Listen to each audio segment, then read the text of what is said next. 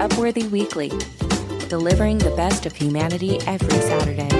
Here's your hosts, Alison Rosen and Todd Perry. Hello, everybody. This is Upworthy Weekly, and I am Todd Perry, a staff writer here at Upworthy. And with me is my wonderful co-host, Alison Rosen. Alison? Alison? Alison!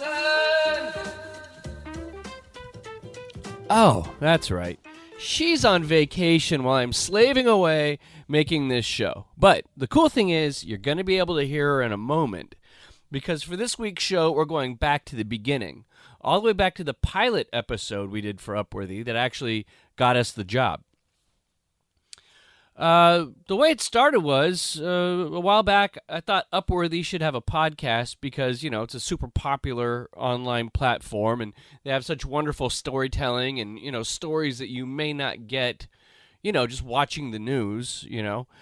And then I was thinking, well, if Upworthy's to have a podcast, who should be the host? And I thought, well, I've done some podcasts over the past 10 years or so just maybe it could be me. So then I thought, well, you know, I'm going to need a co-host.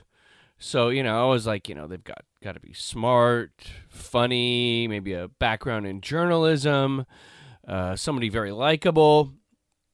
And Oprah Winfrey would not return my calls. So I shot a direct message on Twitter over to Alison Rosen, who I'd listened to over the years. And I just really loved her personality. And I thought she was smart but witty. And somebody that was very kind of relatable that the audience would probably love. And honestly, if I had my choice to just pick anybody out of the ether and they would say yes automatically, I would have chosen Alison. So it was such a pleasure when she said, yeah, sure, I'll do it. So in order to pitch the show to the higher-ups at Upworthy, we recorded a demo, I think last maybe April. And you know, we turned it in, and then after about 9 months, we were up and running. So here's our first show. And now the audio is going to be a little bit kind of echoey on my end because I did it in my office, not in my studio. And you're also going to hear a couple weird edits because the music that we used for the demo, we didn't have the rights to do it for this show. So there's going to be some weird edits, and I apologize for that. But, you know, I think this is kind of cool because it gives you a first look at the first time Alison and I ever worked together. So, yeah, enjoy this week's show, and next week we'll be back with more fresh stuff. Who knows what we're going to talk about, but probably not cats. Hello, this is Upworthy, and my name is Todd Perry, and I'm here with the wonderful Alison Rosen. Hello. I'm a staff writer here at Upworthy, and Alison is the host of Alison Rosen is Your New Best Friend and Childish, featuring comedian Greg Fitzsimmons. You've also heard her on the Adam Carolla Show, which she co-hosted for 4 years, and seen her on Comedy Central's At Midnight. So it's a pleasure having you with us at our inaugural podcast. I'm very, very, very, very excited to be here. Good. So on the show, what we're going to do is we're going to basically review the most popular Upworthy stories for the week, for every week. So we're starting off here with this week, May 10th through 15th. And we're going to talk about folks who live off the grid and didn't realize that a pandemic was happening. And a revelation from Kristen Bell and Dax Shepard about their relationship. All right. So on May 13th, story by Annie Renaud with the headline, 7 stories of people who were off the grid during major events and came back to a changed world. So imagine you were off the grid when the pandemic broke out and you didn't know what happened. A group of adventurers took a rafting trip starting on February 19th, 2020. They went down the Colorado River and through the Grand Canyon, returned on March 14th, and the man who pulled them ashore asked them if they had been in touch with anyone. They had not, and he explained, we're now in the grips of a global pandemic.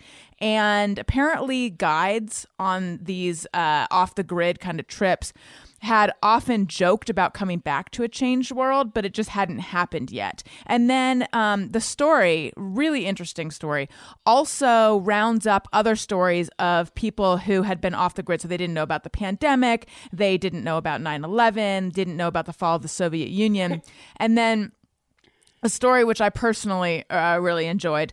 A woman who was trying to buy food recently and was sort of confused about the money aspect of it, like how much. And then it turned out she'd just woken up from a 15-year coma. Oh. And at first I thought, oh, wow. But then I was like, wait a minute.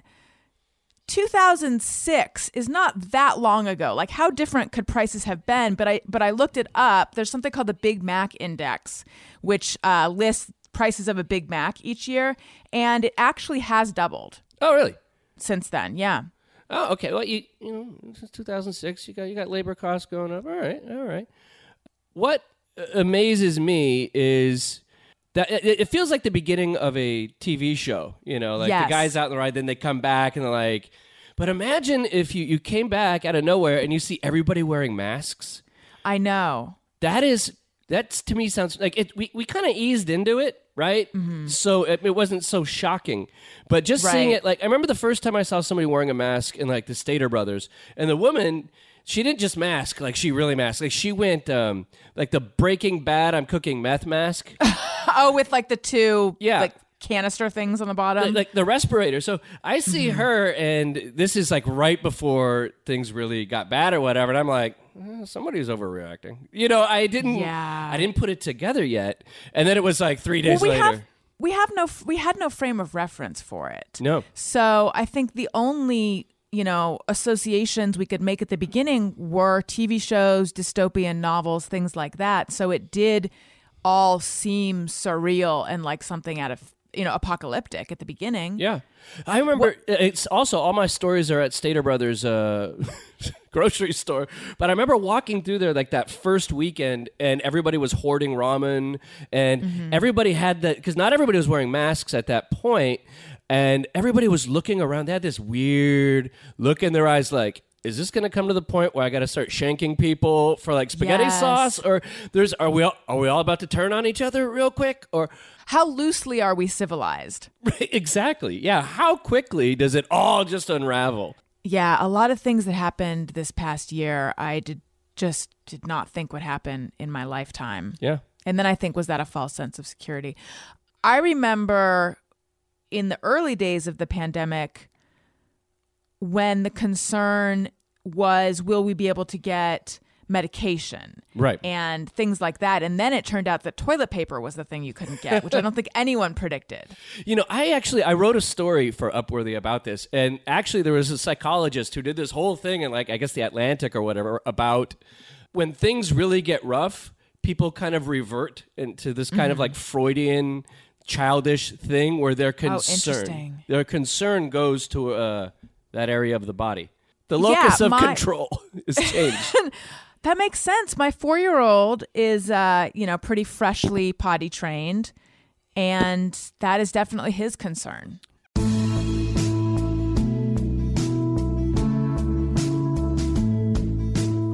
Earlier this week, Upworthy caught up with actor Alexandra Daddario to talk about CARE, an organization that works to save lives, defeat poverty, and achieve social justice by putting women in the center. You can watch the entire discussion on Instagram. The thing that I love about the work that you do with CARE and CARE's general sort of services is that it acknowledges the intersectionality of everything. And so it's like, it's not only just about girls' education or eradicating poverty or, specific niche things. They're all interconnected. So anything related to like, violence in the home or sexual violence or class or race or, poverty as it intersects with environmental justice, like it's sort of all encompassed. And I feel like a lot of media surrounding these issues don't tend to make that connection. So the fact that there's been this sort of holistic approach to eradicating poverty and providing services for those who need it most, especially women and girls, is really, really encouraging. Yes, very well said, and exactly true. It's multi-layered.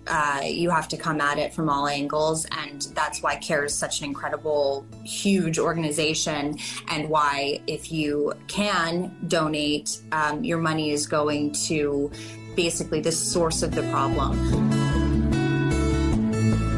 Ohio is having a vaccine lottery giving $1 million in prizes to 5 people who simply do the right thing. This is also by Annie. This is from Wednesday. In an attempt to get more residents to get vaccinated against COVID-19, Ohio Governor Mike DeWine has announced a truly unexpected incentive program. 2 weeks from tonight, on May 26th, DeWine wrote on Twitter, we will announce a winner of a separate drawing for adults who have received at least their first dose of the vaccine. The announcement will occur each Wednesday for 5 weeks, and the winner each Wednesday will get $1 million. How do you feel about governors going so far as to bribe people to get the COVID-19 vaccine?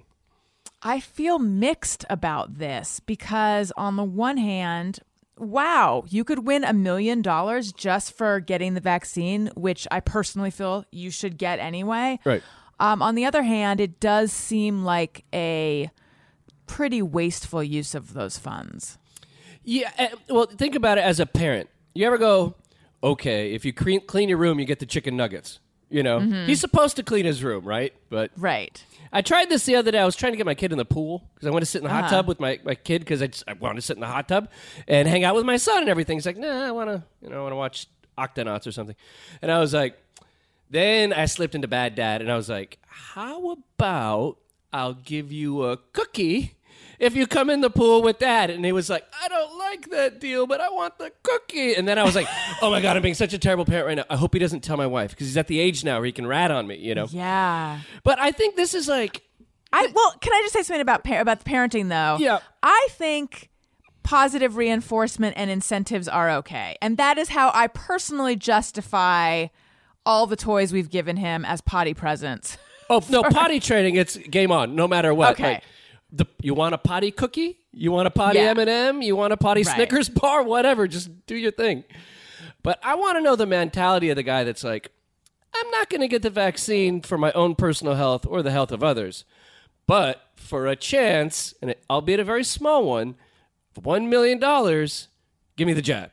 We live near a liquor store that I think their main business is lottery tickets or lotto. Yeah. And there are just people lined up constantly to buy the tickets. And I feel like they would probably do it. They would probably get the vaccine. Yeah.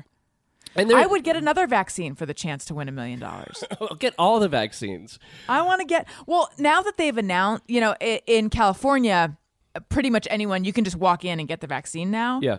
I might just go for a third. Right. Who knows? Just third booster. Extra protection. Well, just top me off. It'll make it that much more interesting as we're, hanging out with people now. And obviously you have the conversation. What shot did you get? When did you get? I got those side effects too. You're having that conversation, then you can one up everybody. Be like, well, the third one. Right. The second one was rough, but the third one, I was hospitalized, right. But it's worth it.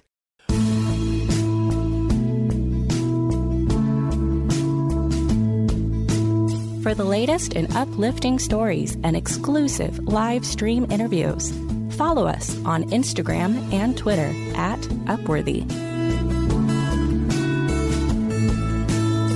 All right, so a story by someone named Todd Perry on May 6th. Kristen Bell and Dax Shepard open up about being attracted to other people and why that's okay.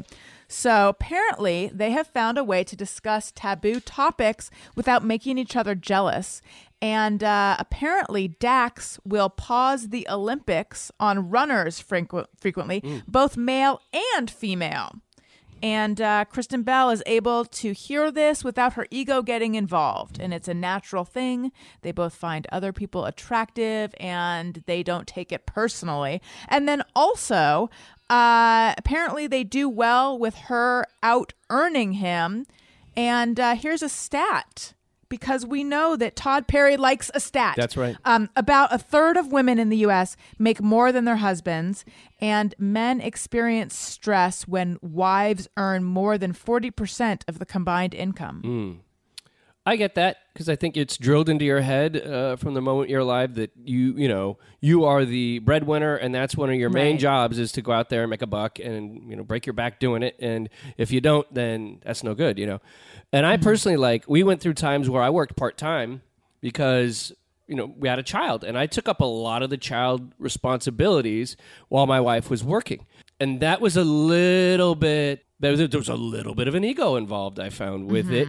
But I think I would just need to be told from time to time by my wife, like, I get it. You're bringing in less money because you're working less, but you're actually doing something more valuable.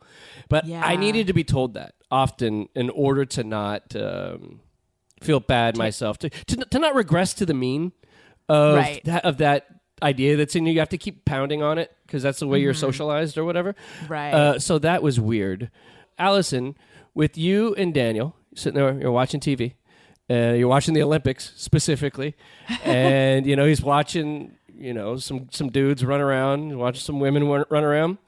What's more awkward, if he pauses it on the dude and is like, nice legs, or if he pauses it on one of the females and says, nice legs, but maybe that depends based on who you're married to and whatever he's comfortable saying or whatever. I think if he paused it on the dude and said nice legs, my interpretation of that would be that he's admiring that physique and would like to achieve that himself. Yes. Okay. And that's just because I know him and I know us, and that would be what I thought that was. Like, look at that guy's rockin' bod. He really has achieved so much in the gym or whatever. If it was a woman, I would be like, and you're telling me this 'cause why? I don't think he and I have achieved Dax Shepard and Kristen Bell's ability to talk about being attracted to other people. What he and I will do is ask the other one, do you find this person attractive? Not people we know. Yeah. But like... Not like relatives, really. Do you find my mom... No, not relatives. No, I mean like other actors and celebrities and stuff. We'll ask them, do you find them attractive? Which maybe is almost playing Russian roulette. I don't know. Do you and your wife talk about this stuff? I don't she'll often note that like a woman is attractive or whatever, and then I will yay or nay it. Go, yeah, she's not bad looking. Or my wife had a thing with The Bachelor.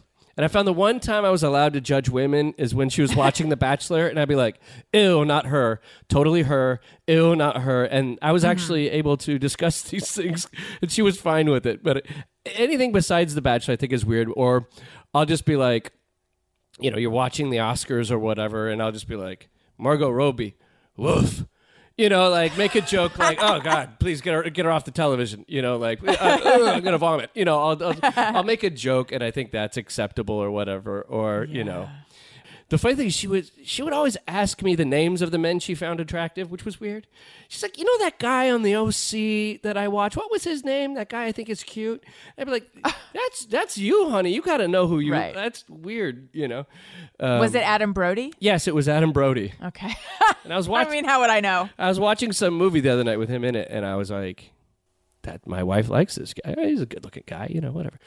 Yeah, I think we more just kind of have fun with it. But it's, or like if there's somebody that's just obnoxiously good-looking, I'll make note. Like, and I think pretty works. If you're like hot or nice specific body part, I think that's bad. But if you're like so-and-so's just like really pretty and like God blessed with good skin, or whatever, that's a respectful way to say it.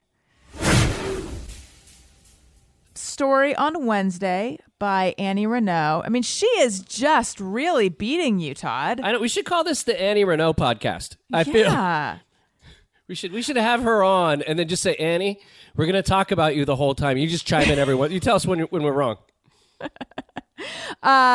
We asked our readers, who are moms, what they wish they could tell their younger selves about motherhood, and a number of great tips came in, couple that I want to highlight. Okay. Lighten up, don't sweat the small stuff. And also, don't let the enjoy every moment advice derail you. And regarding the don't sweat the small stuff. So I had a baby shower when I was pregnant with my first son, and my friends put together this little photo album with pictures, and then they put advice in there. And I feel like every single bit of advice And I'm not exaggerating. It was all don't sweat the small stuff. Like that was Right. everyone's piece of advice. And that it goes fast. So yes, it is very easy to get worried about the minutia and let that derail you. So that's a good piece of advice. And then don't let the enjoy every moment advice derail you. I like that because it's just an acknowledgement that it's hard. It can be hard. Yes. And this idea that you're supposed to love every single moment of parenthood is not realistic. And you might not. And also, you know, there's so much in mom culture that really puts such a rosy spin on all of it.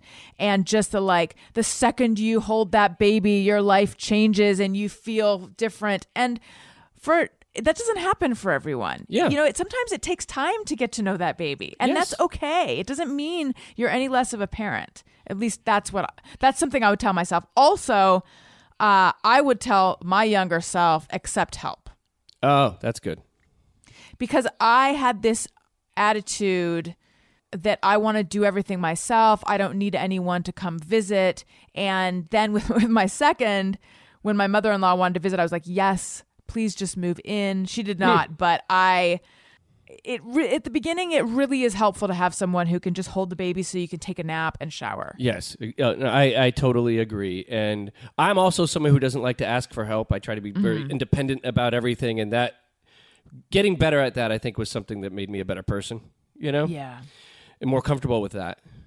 Right. And I agree with what you say about that whole, it's always perfect. And even, you know, when he's pooping his pants and and he's got the white poop. If you ever had the white poop, that is the worst day of my life, is the white poop day, man.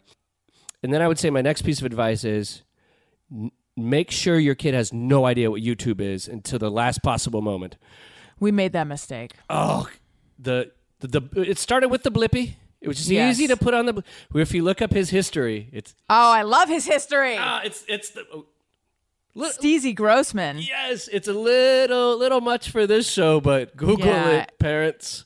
Steezy Grossman, next week's guest on the Upworthy podcast. We'll do it video. Gross out comedian Steezy Grossman. Let's just say he did not make child-friendly content prior to becoming a children's entertainment star. And for those of you who don't have kids, he's like kind of like a Pee Wee Herman-esque character, but without the character and the humor. And I don't mind him as much as a lot of parents cannot stand him. I find him tolerable. I find him better than most, which is, Yeah. but so it Blippy, and then it became, my kid realized that there are 12-minute long videos of little kids playing with Hot Wheels. Yes. And he calls it toys, and I want to watch toys. But what happens is I become a human remote control, because after every 12 minutes, I'm running out. I'm trying to cook. I'm trying to listen to a podcast. I'm trying to listen to Alison Rosen as your new best friend. And, excellent choice. yes, and then in the background, I get, Dad, I want to watch a different toy, like this, and I'm like, and then after like the 5th channel change, I'm like, last one, and you're watching Octonauts, and that's it, and then we're done. Yeah. And then also I have to watch little kids play with Legos all day, which is annoying. So that's what I'd say. What's your advice, Alison, to a young mother? Well, enjoy the moment. definitely anyone who, pandemic notwithstanding, anyone at the beginning who wants to come to your house and hold your baby and allow you to do some of the things that you might have put aside, like shower, nap, return emails, that kind of stuff, take them up on it. They want to do it and you need the help. I'm a big fan of therapy. Yeah. And I had postpartum depression afterwards. And at the beginning, I just, not to get too dark, but I had a pretty traumatic birth. And then my son had to go to the NICU for a few days. And it was just very scary. He's great now. And he was great when he left the NICU. Like everything turned out well, but it was, I didn't get to hold him till the next morning. And it was just not the birth that I wanted. And not by a long shot. And it was just very scary. And so, a few months later, I was still I thought I just had baby blues, which is a term you hear. And I thought it was just the adjustment to motherhood. And it's just, this is normal. And as it went on and I just found myself sad all the time. At a certain point, I realized, no, this is a little more than just baby blues. And so I had been in therapy prior, but I started going to therapy again, and it was hugely helpful. So my advice would also be, if you think that you might benefit from therapy, do that. So we've come to the conclusion of this week's This Is Upworthy, and I'd like to thank Alison Rosen for being so wonderful and coming on and doing the show with us. Thank you. I had the best time. Awesome. So, okay, we're going to go out, so you're not going to hear from us for a week. So here's the deal. We're going to give you something to think about, maybe some wisdom or advice that we've had in our lives that really helped us along the way. So, so we can all get a little better every day. As someone once said, I always like this isn't my one. This is another one. And they said, get 1% better every day. Oh, that's good. Yeah, and I had that on a Post-it, and I was like, okay, 1% better. That, that's like one less sip of alcohol a day or something, right? Like that's one more minute with my kid, or that's, I just do that every day. So that's what I thought. But mine, I found this quote that I thought was really wonderful from America's, probably the best American alive, Dolly Parton. She really has come into her own. She's really grown into herself at 80 or however old she is. And she said, this goes with another theory I have, that everybody has like a perfect age where they're like awesome. Like some people are like awesome old people, and some people are awesome young people and bad old people. It's like Mark Twain was a great old guy, but probably like a lame 25-year-old, Right. But Dolly Parton said, find out who you are and do it on purpose. I love that. Is that good? Is that powerful? I love that. Mine is a little more actionable, but my advice is make a new friend. I find as an adult, it's easy to go years without making new friends. However, recently I met this woman. She was actually a guest on my podcast. Oh, Mary Jane. And I always... What? Mary Jane Raska? Mary Lynn Rice Cub. Yes, yeah, Mary Jane. I was thinking about the song. Anyway. I mean, I always hit it off with my guests, but I felt like we hit it off on even another level. Right. And then I received a text from her saying, hey, do you want to get coffee or go on a walk? Ooh. And I said, yes, I do. And we got coffee together. And part of it is that I haven't done anything social in this whole past year. So to go, now that we're both vaccinated, to get coffee with another human being was novel in and of itself, but it just made me feel so good to think, I think I'm making a new friend. Yeah. And it's such an easy, small thing to do. I just, I don't know. I think maybe I'm clumsy with things like this. I think like, I feel like I would like to be friends with that person, but I don't know how to make that happen. Yeah. But watching the way she did it, that is how you do it. You meet someone you like, and then you ask if they want to hang out. And I think that we could all do that. It's good for you, and it's good for the other person. Yeah, and it helps you grow in a certain way, because now you're having new people in your life. It's not the That's same right. old, let's rehash the same old stories from when we were 20 or whatever, Exactly. And it puts you a little bit on edge, right? You gotta go out on your first date with her and, see if it goes. I gotta up my game. My thing is always like, I just hope they don't make this a thing. You know what I'm saying? What does that mean? Like, maybe this is my own insecurities. The worst thing ever would be if someone was having a conversation, and let's say we went on our hike and we had our coffee and we had a great time, and they're like, so, are we friends, man? Like if someone's, I just be like, it's almost like, it's like when you're in a relationship and you start dating, you have the moment where You have to talk. You do have talks, and at that point, usually, I would never do it until it was pretty clear what was happening. But with friends, it's a little different, right? It's like, yeah, you seem to enjoy my company. Well, I think when I was younger, it's going to sound like I'm judging you. Maybe I am. I think when I was younger, I would have been uncomfortable. But now that I'm just like a married old lady with a couple kids, I would feel comfortable having the friendship talk because it feels like the stakes are lower. I get you. That's what I'm saying. That's my advice. Look, I'm no Dolly Parton, but my advice is lower the stakes, make a friend. Well, I want to see that quote. Maybe that'll wind up on the Upworthy Instagram. Lower the stakes. I'm no Dolly Parton? Low stakes. I've said that frequently to people, though. Actually, I'm no Dolly Parton, but if you hear me sing, Jolene. That's right. If you hear me sing Jolene, not that bad. I hope someday. Are we friends, Todd? I think we're close to it. I mean, I didn't want this to be a thing because, like, I just said I don't want it to be a thing. Right, I know. You don't want it to be a thing. But I do enjoy your company and would enjoy doing this again. Me too.